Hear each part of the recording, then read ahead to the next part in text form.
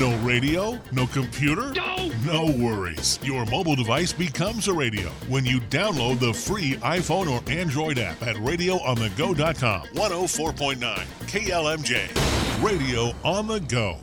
Attention valued customers of First Bank Hampton. This is Dave Huberger, and we're getting ready for a fresh, exciting update coming your way. We're thrilled to announce that our lobby will be refreshed to serve you better than ever before. Picture this: modern, spacious, and designed with your comfort in mind. Services will not be disrupted during our lobby refresh, and you can continue to shop and conduct your daily banking. We can't wait to share a new welcoming atmosphere with you. First Bank Hampton is a member FDIC.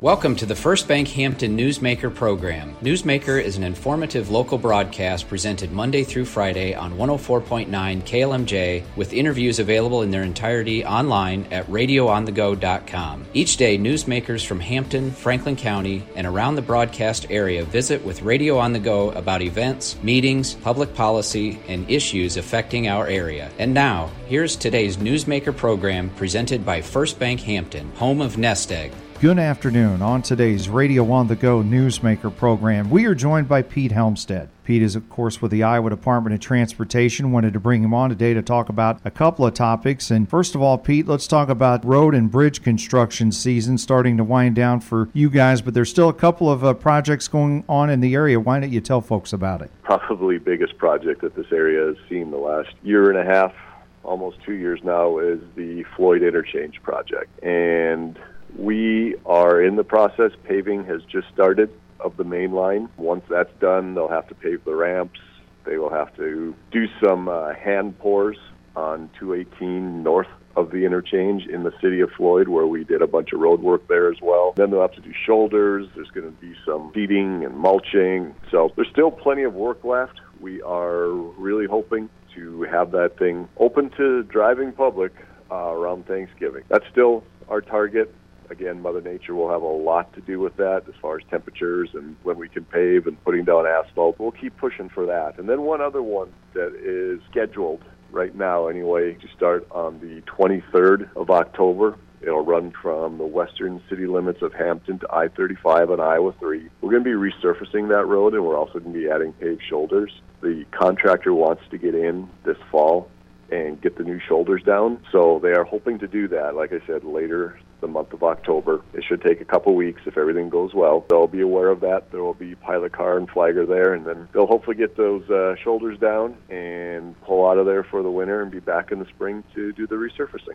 Which leads us now to the next part for the DOT. You folks getting ready for winter and finding the snow and ice. Now, you've told us in the past, but I wanted to make sure, when is it now you guys are supposed to have so many vehicles ready by this time of the year? Yeah, it's funny you mentioned that. I just talked to one of our highway maintenance supervisors today about that. If you go on 511 right now, you will see that the roads are all green, thank goodness, but it is reporting winter driving conditions. Our winter season starts October 15th.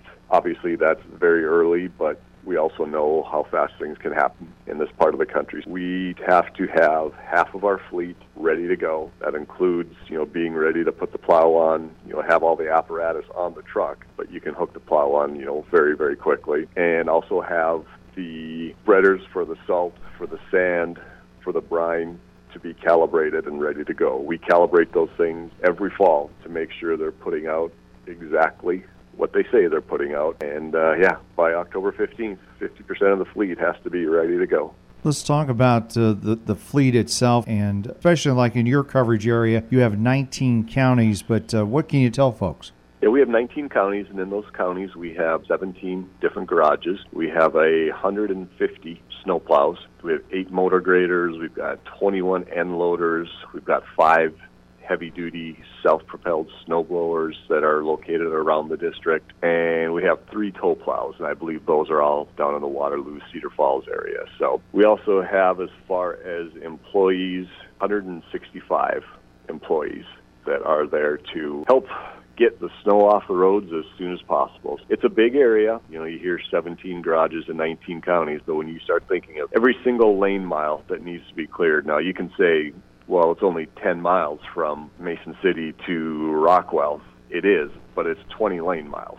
that's got to be done there and back. So in District 2, we have just under 4,000 lane miles. Statewide, lane miles is 24,592, and I can't remember the exact distance around the equator of the Earth, but it's right around 25,000 miles. So if there's a storm that hits the entire state, which we know does happen, and we have crews out around the state cleaning every single lane mile, they literally have made a trip around the Earth. It's a pretty big job.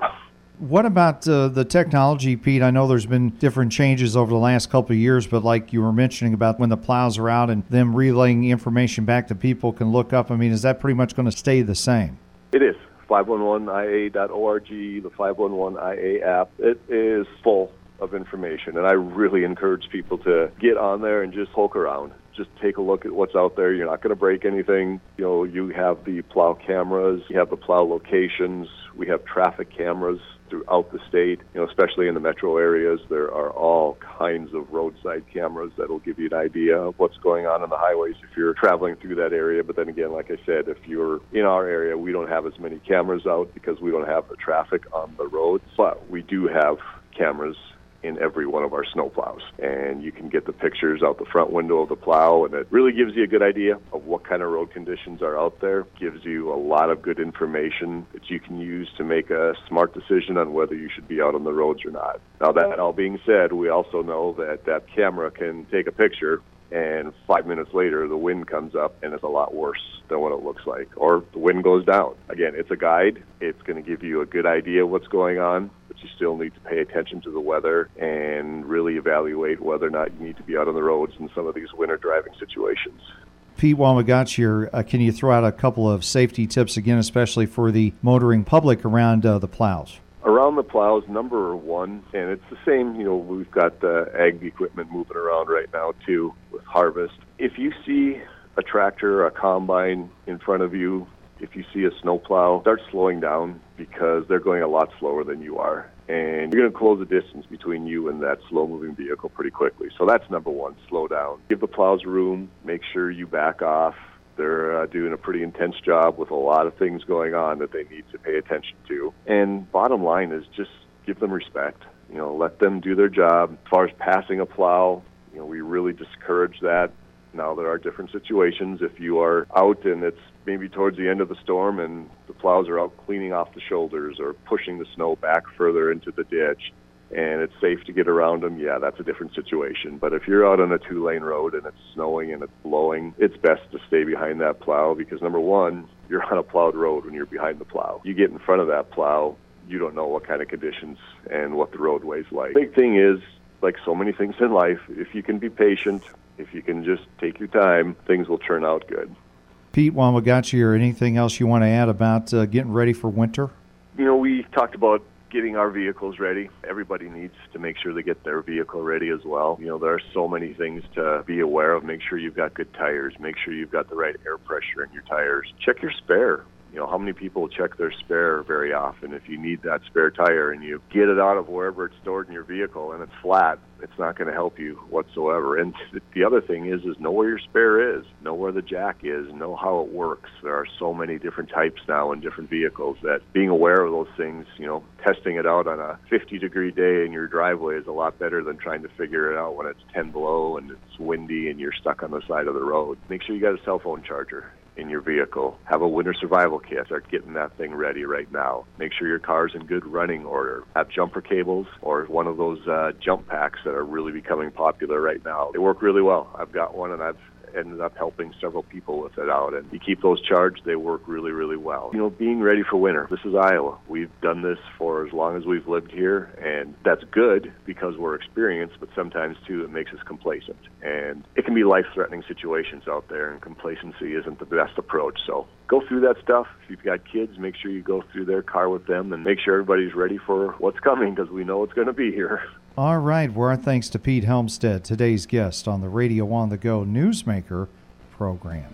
First Bank Hampton's Newsmaker program can be heard every Monday through Friday on 104.9 FM following KLMJ's News at Noon. To hear today's conversation in its entirety, visit radioonthego.com. Click Newsmaker under the News tab. Podcast listeners can follow Newsmaker and listen to other broadcasts on demand by subscribing to the Radio on the Go podcast for free on iTunes and Stitcher. Thanks for listening to today's Newsmaker program presented by your friends at First Bank Hampton, home of Nest Egg. Hi, this is Taylor with First Bank Hampton. As harvest season comes to an end, rest assured that we will help you meet your post-harvest needs. Whether you need funds to upgrade your equipment, expand your operation, or simply bridge the gap until the next planting season, we have you covered. We have an experienced team of ag experts ready to guide you through the entire simple process so you can make the best financial decisions for your farm. Visit with one of our experienced ag lenders at either location to learn more about our financing options for your ag operation. First Bank Hampton is a member FDIC.